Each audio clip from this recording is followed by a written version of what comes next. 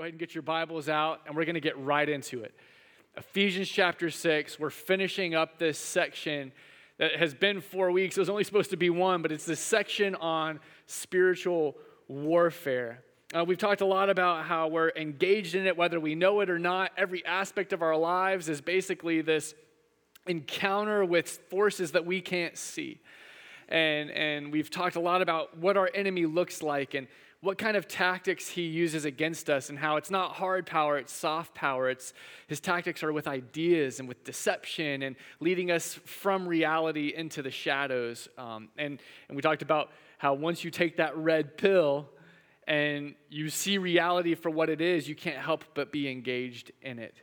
And it's been a really, hopefully, encouraging and challenging study. But one of the most important things we have to understand as we move forward, as we wrap up this whole section on war, is that on our own, even as we put all of this armor on, the belt of truth and the breastplate of righteousness and the boots that are ready for the gospel and the sword of the Spirit and the helmet of salvation, all these, if we move into this war by ourselves, we're going to get cut down. Like, we absolutely cannot do this on our own. Left to ourselves, the battle with the God of this age. We talked about how powerful he is, how his power spans the whole globe, that he roams around like a lion, marking his territory because it's his. If we go after this on our own, we will be cut down. It's an impossible task. If we were talking about a battle with other people, like other flesh and blood beings, then maybe the odds could be stacked against us. Maybe they would be stronger. Maybe we'd be outnumbered, and maybe they'd be smarter than us, but we'd still have a chance. I always think back one of the greatest upsets in all of history, the Miracle on Ice, 1980 Olympics. And our little amateurs, our college students went up against the Red Army, and they were the best hockey team ever. And they were stronger than us, they were better than us, they were more experienced than us, and yet somehow we pulled off this incredible upset. The odds weren't insurmountable. Upsets are always possible as long as we're going up against other people, other flesh and blood. But since our battle isn't against flesh and blood, which Paul says at the beginning, our battle's not against flesh and blood. It's not against other people. An upset isn't just unlikely, it is absolutely impossible. We can't outsmart, overpower, outnumber, or upset the devil and his armies. They're too powerful, they're too crafty, they're too cunning. And so going up against them and our own strength, even with all of this armor, is absolutely hopeless. So if we want to have a chance, for any kind of survival, let alone victory, we need something beyond flesh and blood to help us. I'm a huge Lord of the Rings fan. Any Lord of the Rings fans out there? You don't need to be shy. Don't be ashamed of that. Okay? It's okay to be a nerd. We're not as nerdy as Star Wars people. Amen? Okay. Oh, man. Lord of the Rings, I always picture spiritual warfare in light of Lord of the Rings, even though spiritual warfare isn't physical. But I just imagine our battle and the scene that's being laid out is we're a bunch of little hobbits, which are like halflings. And they have big, hairy feet. And they like to smoke a lot. And they're just very laid back and chill. There's not a violent, aggressive bone in their bodies. And I just imagine us, these little hobbits, smoking and having fun. Not that we would actually do that because it's illegal. But we're lined up against an army of 100,000 devilish beings called orcs. If you've seen the movies, you know what I'm talking about. They're disgusting, they're huge, they're powerful, they're strong. And in my Lord of the Rings mind, when I think about spiritual warfare, I think about this. We're little hobbitses, and they are big, mean orcs, and we're going to get demolished. Unless in the Two Towers, Gandalf the White comes riding in on that white stallion with like this ray of light, with all of his eagles and all of his forces, and all of the orcs run away. Unless we have help, it's impossible. But as soon as the help arrives, everything changes. That's really what the Apostle Paul wants you and I to see today. The most positive and in the most profound way that we could possibly imagine, because God hasn't just given us things. He hasn't just given us things like the belt of truth and the breastplate of righteousness and faith and all of these different things. He's actually given us himself. He's given us the presence of his very Spirit to ensure that nothing will be able to shake us.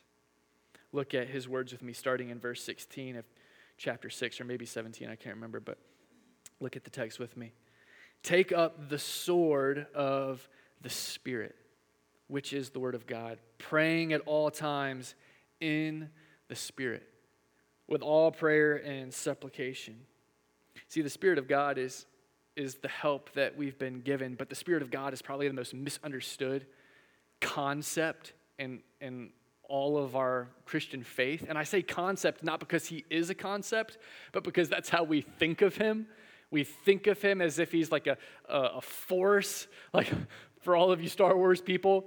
I was actually talking to Tanner this past week. Like, how many of you don't have to raise your hand, when you think about the Holy Spirit, you think of him as if he's like this force that you've got to somehow tap into. Again, like in Star Wars, which I'm not a Star Wars guy, but this force that exists in the universe, if you can somehow tap into it, you can make things levitate and you can fly planes really good and you can do all of this stuff. And the Holy Spirit's kind of like that. If you could just tap into this force, you can move mountains. If you tap into this force, then, man, that promotion that you want, like it's coming. It's almost like the law of attraction, but it's the Holy Spirit.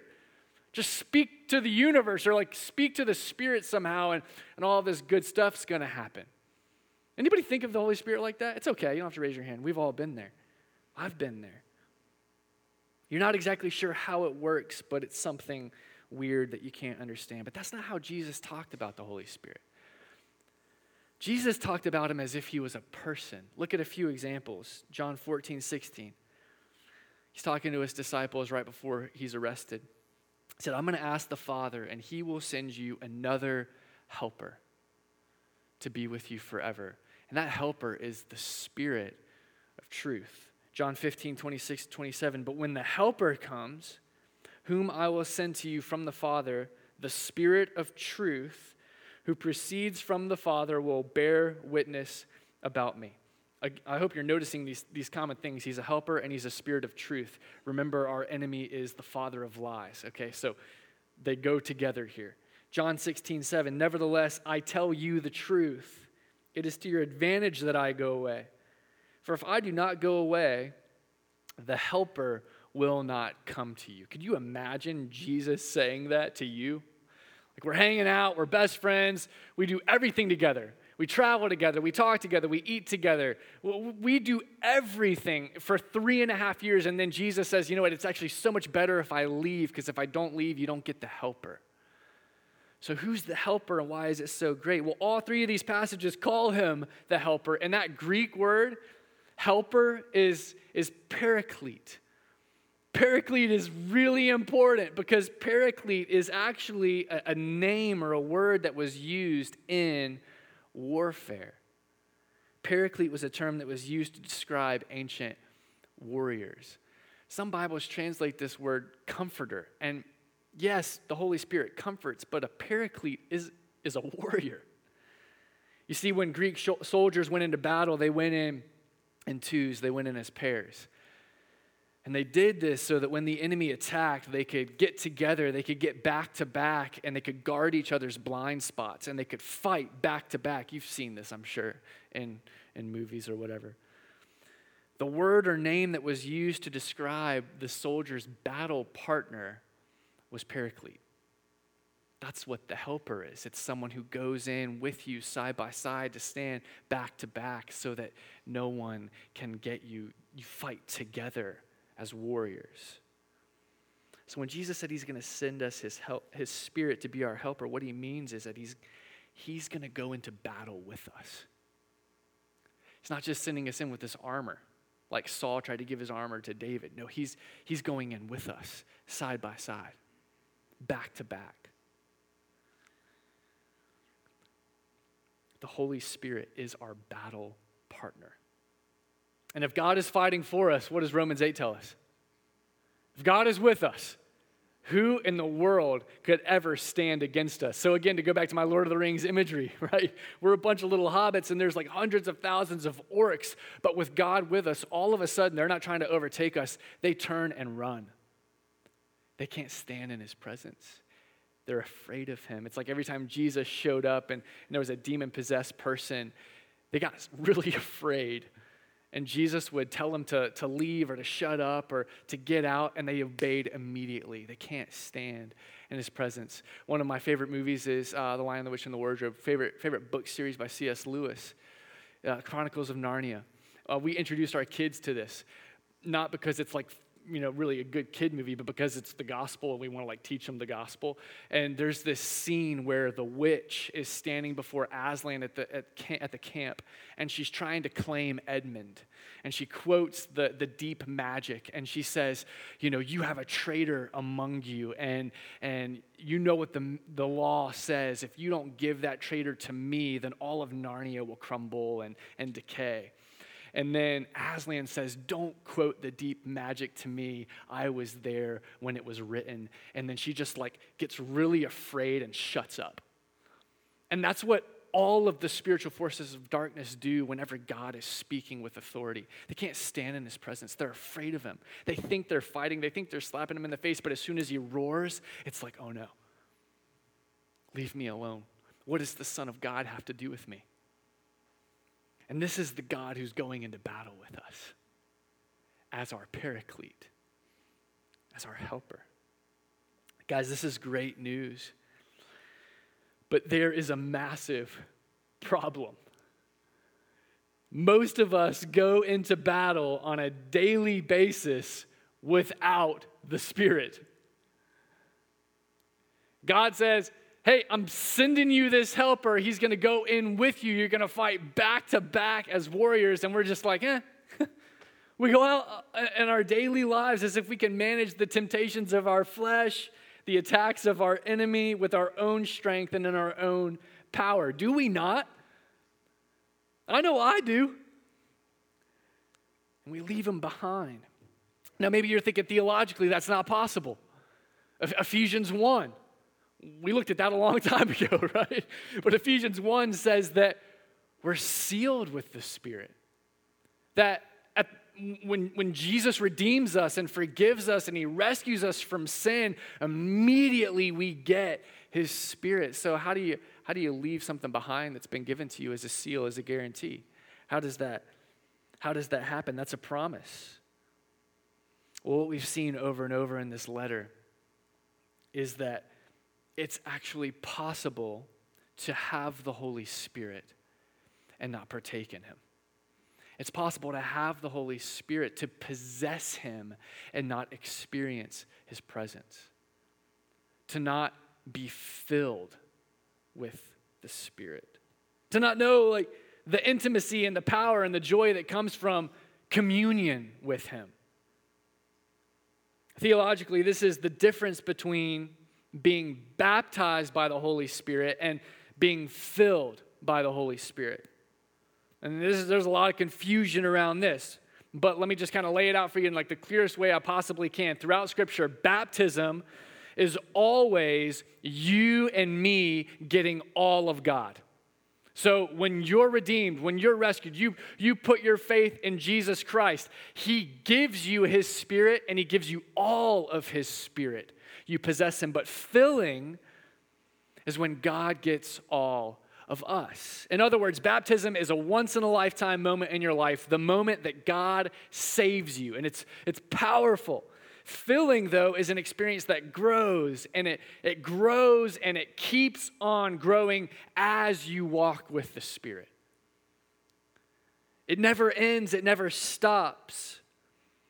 It's not that we'll possess more of his presence. It's that we'll partake in more of his presence. And there's a huge distinction there. Is there not? You felt this in your own life, haven't you? To know that you're saved, to know that you've been forgiven and not feel the presence of God because you're not walking with the Spirit. This is why the Apostle Paul prays twice in this letter that the believers, the Christians, would be filled with the fullness of God. Because it's possible to believe and at the same time not know his fullness. This is why he prayed twice that they would grow in their experiences of his power. The problem, though, and man, I don't even think I need to say this because you know the problem. You feel the problem. You walked in with the problem. But the problem is that most Christians never move deeper into that experience. We go into battle without any participation with that presence and power. I have a couple bowls of water here to illustrate what I'm talking about. You can pretend that these bowls are your life, and the water inside of them kind of represent your inner being, your heart, your mind, your will, those things that lead you to action. And the truth that we've seen in Ephesians chapter 1 is that once you are saved, again, like I've just said, once you're forgiven and redeemed, like you get the Holy Spirit. I have a packet of Alka-Seltzer here, okay? I don't even know what this is for, but Alka-Seltzer exists, and it's like for science projects, I guess. But I have a packet of Alka-Seltzer. Pain relief. Okay, got it. Let's just pretend, for the sake of this illustration, that this is the Holy Spirit. So the moment that you are redeemed and forgiven, you get all of the Holy Spirit. Like, I didn't take any of that off. I didn't give you half. There's 2 little Alka-Seltzers in there. You got both of them, okay? You get all of the Holy Spirit. And as soon as he enters into your life, like, the composition changes. I'm not a scientist, but I know that if I just put that plastic in that water, like, something changes. And you could probably get a microscope out and tell me all about it. Immediately, he starts doing work in you.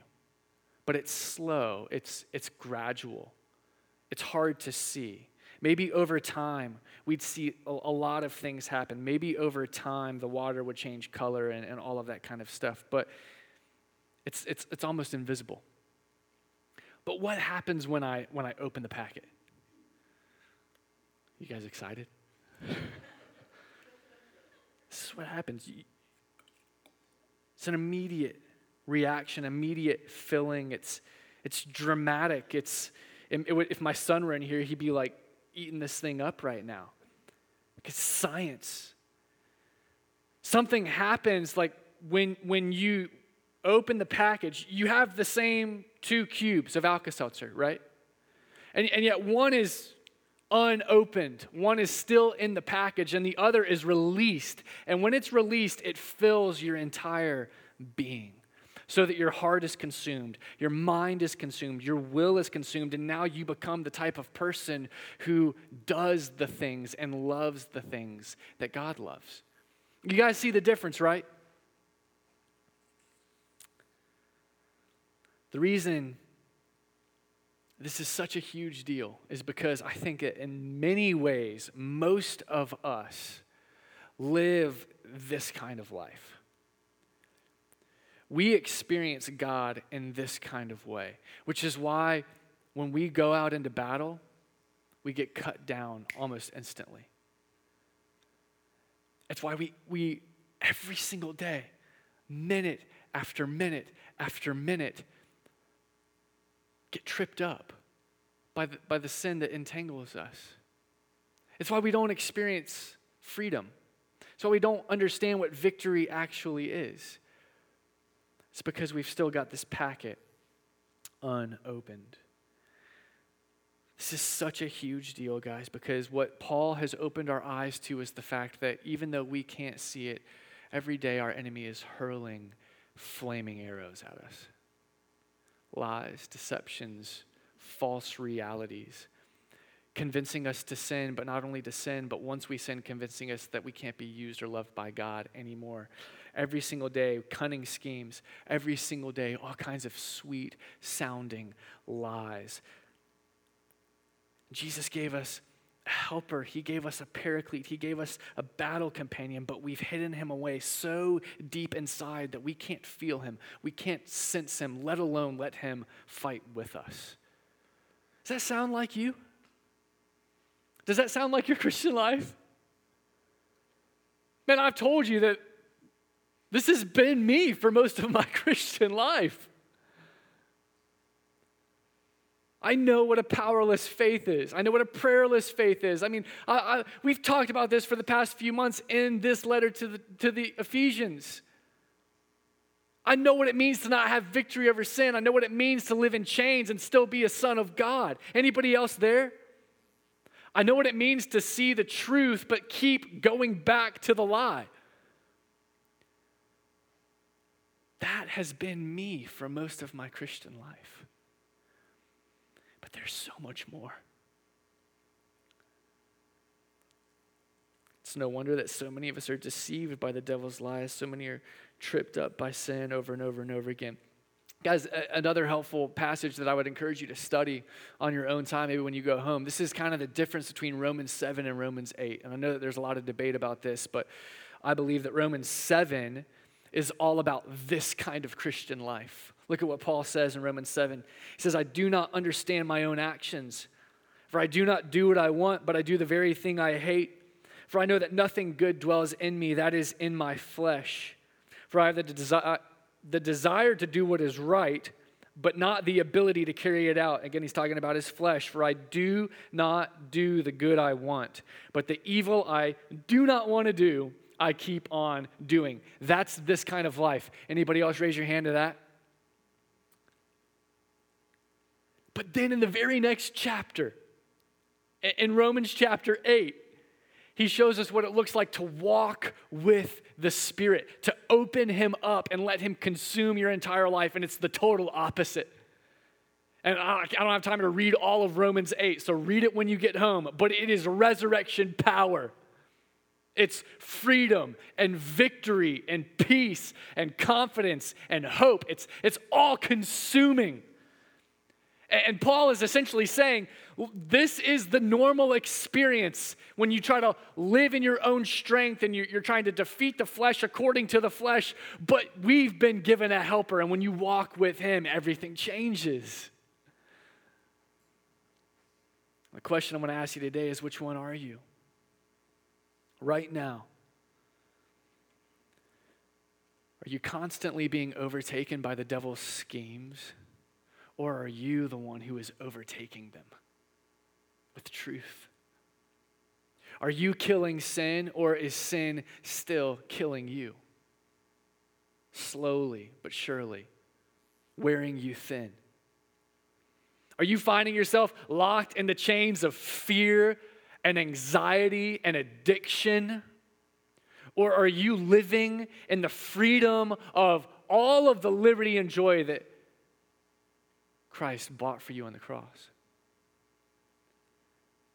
Guys, what if when God saved us, he didn't just intend on giving us an experience of his power and freedom after we died and went to heaven? Everyone's always looking forward to heaven. Yeah, I am too, rightfully so. What if God wants us to experience and enjoy life in him now before we get there? That life of freedom, purpose, victory, hope, contentment, joy, meaning, all of those things. What if that's what he designed for us here and now? Everything would change, wouldn't it? And so another big question is, as we close out this section on spiritual warfare, is how in the world do we do that? How in the world do we walk with the Spirit? How do we move from this to that? And this is not rocket science. We've talked about this for the last few months, and I'll just talk about it again, and I'm not going to belabor it. How do we ensure that we're going into battle with the Spirit by our side and at our back, not somewhere in our dust? That's what Paul wants to show us today. Look again at Ephesians chapter 6. There are two things. Take up the sword of the Spirit, which is the Word of God. Paul tells us to take up the sword of the Spirit, which is the Word of God. Hebrews 4:12-13 describes it like this. The Word of God is living and active and sharper than any two-edged sword, piercing to the division of the soul and the spirit, of joints and of marrow, discerning the thoughts and intentions of the heart. No creature is hidden from its sight, but all are naked and exposed to the eyes of him to whom we must give an account. In other words, the Word of God is so powerful, so insightful, that it has the ability to discern and expose not just your deepest desires, but the deepest desires of every creature that's ever been created, including the devil, including our enemy. The Word of God exposes with truth. It's the weapon that the Spirit uses in our lives to show us reality and then invite us into it. The thing is that you and I actually have to let Him lead. We actually have to let Him convict. We have to let Him empower and produce fruit in us. You see, it's possible to read the Word and at the same time quench the Spirit, because every time you read the Word, there's a decision that has to be made. Am I going to obey this and trust this or not? And so the first way that we walk with the Spirit is by trusting and obeying His Word. When He exposes sin in us, we don't just move on as if everything's okay. We do something about it. We trust that He's right. Even if we don't see it, we trust He knows what's best, and then we submit to it and we obey it. James 1:22 talks about how people who do the opposite are like people who look in a mirror and see all kinds of blemishes and flaws and jacked up hair and food in the teeth and all of this kind of stuff, and then they just walk away as if everything's fine and good. People who go into Scripture and see a mirror of their soul and have the sword pierce them and say, this is who you are. This is where you are. This is what God sees, and this is what God expects, and then just move away as if nothing's wrong, or like people who look in a mirror and don't really care about fixing anything. But if you want to be filled with the Spirit, then when He takes the sword and He pierces you with it, and it feels bad. It feels like a piercing, right? But when He pierces you with it, you trust that He's doing it for your good. Have you ever had a friend tell you something that was really hard, but it was true because they loved you and they wanted to help you? That's what the Word of God is. It's our Heavenly Father looking into our souls and saying, this is where you are. This is what's true about you. But if you change this, there's something on the other side of your obedience that can only be described as blessing. I can remember when I was in college, I had a class that was all about personal discipline and spiritual discipline. I went to a Christian college. I was studying to be a pastor, so it was like a unique class. You would never take this anywhere else. And along with all of like the reading and the coursework and everything, one of our assignments was to basically choose from a list of 20 things. We had to choose 2 big projects. They were like the weirdest things in the world, and a lot of them are really hard. One of them, to me, looked like the easiest choice on the list. You had to spend a weekend in the professor's attic and just read your Bible and pray. Now, it was a finished attic. There was a bed. There was a bathroom. And I remember thinking, like, that's going to be the easiest one. I won't have to read a book. I won't have to write a paper. I'm just going to go hang out in this guy's attic for 2 days and read my Bible. So I get to the attic, and it's like quiet, which I'm not used to, and there's nobody there, and I'm there for a few hours. It's time for dinner, and I'm like thinking he's going to slide me a plate of food under the door. And I don't know why I thought that, but I just thought he was going to feed me. It was never like included in the description that it was like a fasting thing. And no food ever came. And I was like, you got to be kidding me. Like, I'm going to be foodless for 3 days or 2 days. I can't remember how long it was. And so, like, the first day was pretty rough because all I could think about was my belly. And I was just fantasizing about food. And I was thinking about all the restaurants I was going to eat at. I'd never fasted before in my life. And then after I kind of got over that a little bit, I actually started reading my Bible. And I went to some different passages, and they were passages that I had never read before. And one of them was in Ephesians that we already looked at a little bit, but it was about sexual humor. So I'm a junior in college. I'm in college dorm life and soccer team and locker room and movies and all of that kind of stuff. And like sexual humor is just like a guy thing, right? Right? Donald Trump, right? We excuse it all the time, but it's just like what you do. And I remember I was sitting in this attic, starving, and I saw this passage, and it said that those, I'm paraphrasing right now,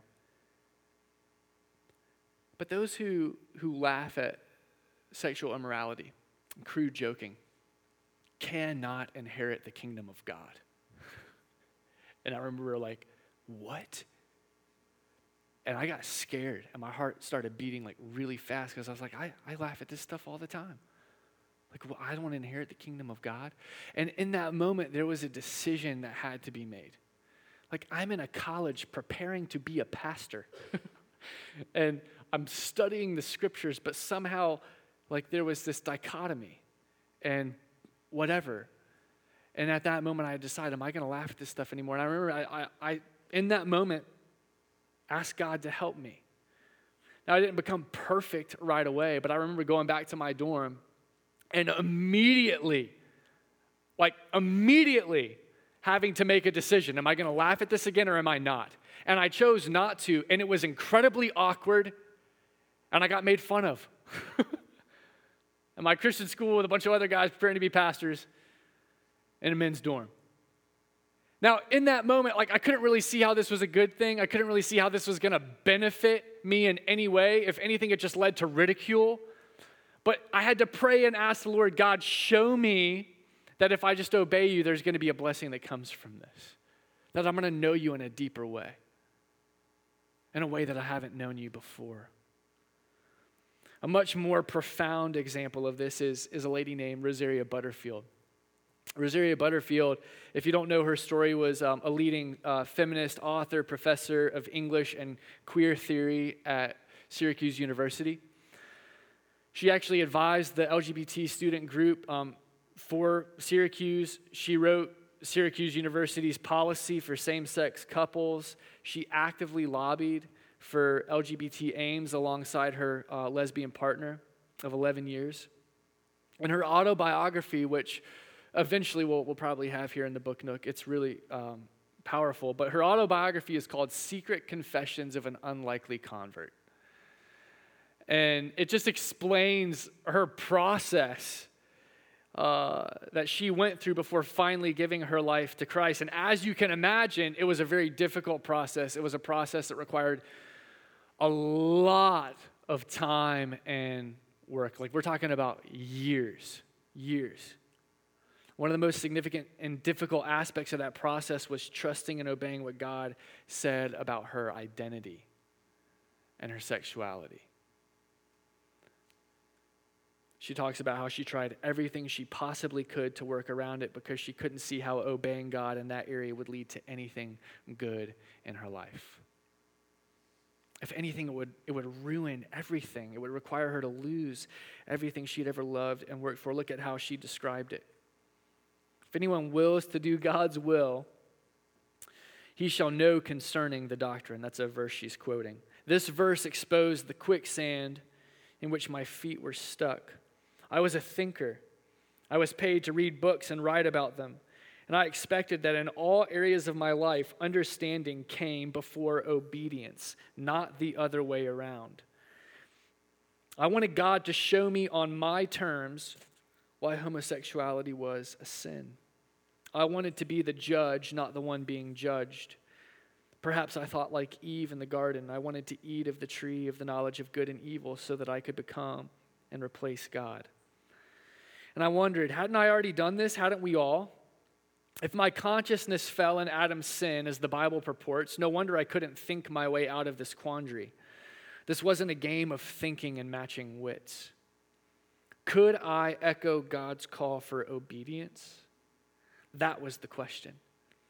Could I will to do God's will just this once? The stakes were so very high because they always are. But the verse promised understanding after obedience. And I wrestled with the question, did I really want to understand homosexuality from God's point of view? Or did I just want to argue with him? I prayed that night that God would give me the willingness to obey before I understood. Starting with my own sexuality was too scary. It was too impossible. So I decided to start with Jesus. I prayed that God would be pleased to reveal his son in me. I prayed that I would be a vessel of Jesus.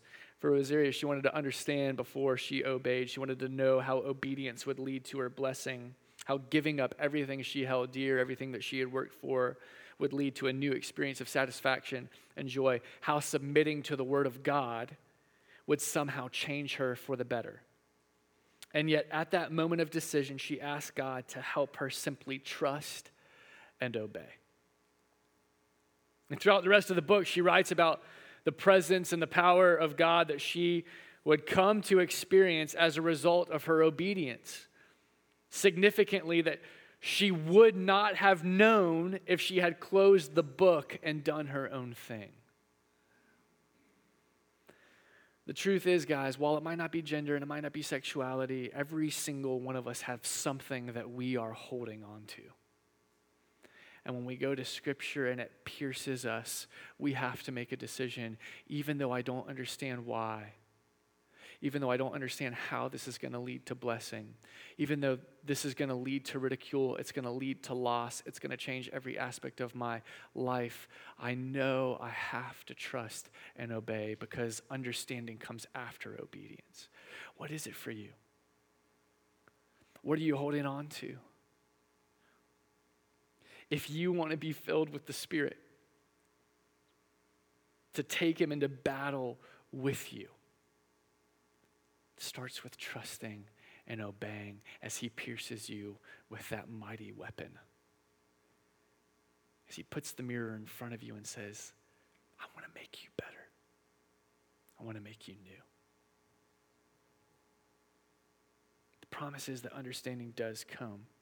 And that leads to the second thing that Paul says we have to do if we want to be filled with the Spirit. The Spirit fills us as we cry out to God in prayer. Look back at the text. Take up the sword of the Spirit, which is the word of God, praying at all times in the Spirit with all prayer and supplication. One author put it this way: prayer is the power that wields the weapon. Prayer is the power that wields the weapon of the word. In other words, God has put his word into the hand of prayer. You can read the Bible and you can see what needs to be done, but until you cry out to God for help, you will absolutely be helpless to carry it out. Prayer is the power, and God is the source of everything. One of my favorite descriptions of prayer is that it's like a wartime walkie-talkie, and I got this from John Piper. If you've ever seen a war movie or maybe like Band of Brothers or whatever, you know that when the troops are on the front line, there's always a guy with a backpack that's got a telecom system, and whenever they're in trouble or whenever they need to report something back to the general, they just like pull this phone off this guy's backpack and they call back to the general. They're able to say, hey, this is what's going on the front lines. This is what we're up against. But more importantly, not just reporting things, they're able to say, this is what we need. We're under heavy fire. Let me give you some coordinates so that you can send planes and blow those people up. That's what the telecom system was.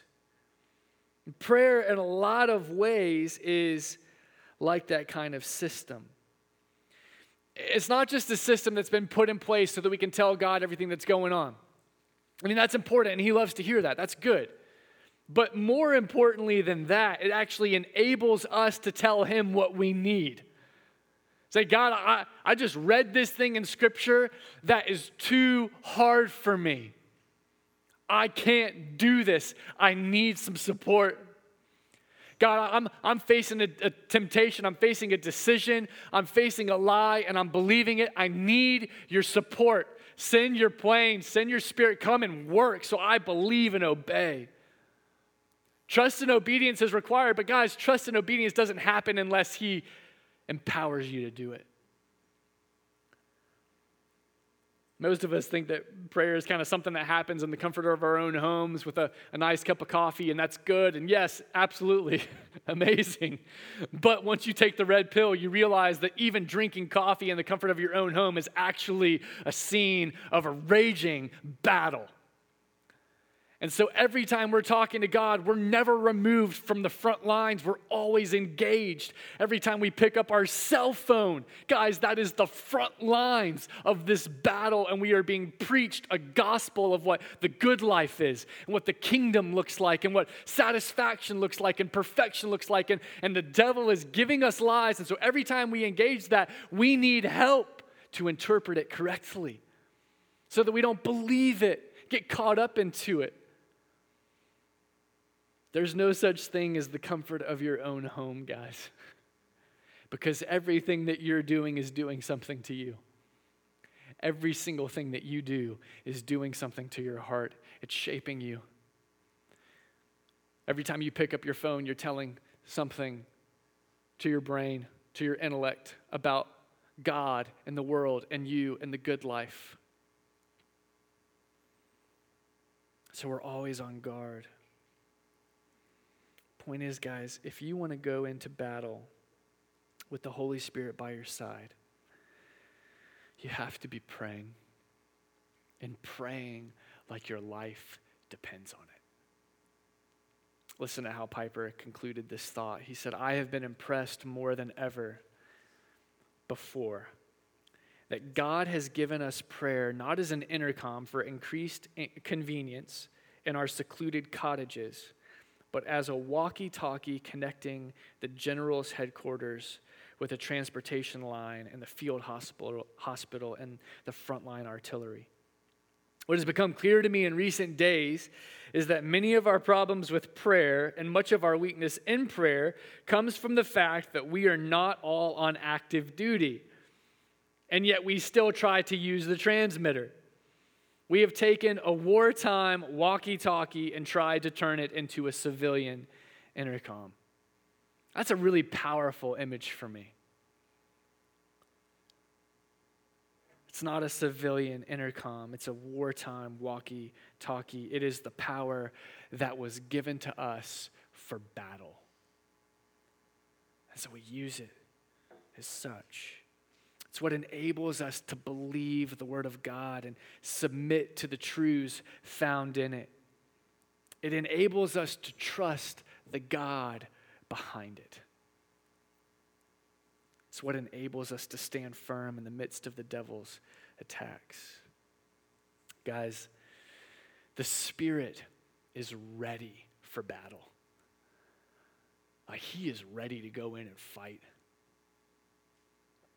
You look at the Old Testament, God loves fighting his kids' battles. He's ready to fight yours. He will not let you down. So as we go into this battle together with our shields locked like we saw a couple of weeks ago, we need to remember that we're not going in alone. We've got the God of the universe, the power that raised Christ from the dead in us. And so we can be victorious. Amen? We have a great and mighty helper. He's the author, he's the finisher of our faith, and he's promised to fight for us. So friends, let us walk with him today. Let me pray. Father, we thank you for your Spirit. And yet at the same time, we confess that more often than not, we neglect him and forget him. We try to fight in our own strength. Thank you for the reminder today from this letter to a church that hasn't been around for a long time, that you've given us yourself, that you are going to go into battle with us and fight for us. Thank you for the hope and the freedom and the confidence that we have because of that. So help us to walk with you today. Help us to trust you today. We beg you, we cry out to you for help because we need your power. We cannot obey you without your power. God, we want to be filled with your fullness. We want to know what it means to be consumed by you, to taste and see that you are good, to experience you in a tangible way, in a real way, in an intimate way, in a way that transcends everything else that this life has to offer. Would you come even now and fill us as we submit our wills to yours, as we respond to the truth that we've heard, for your glory. Amen.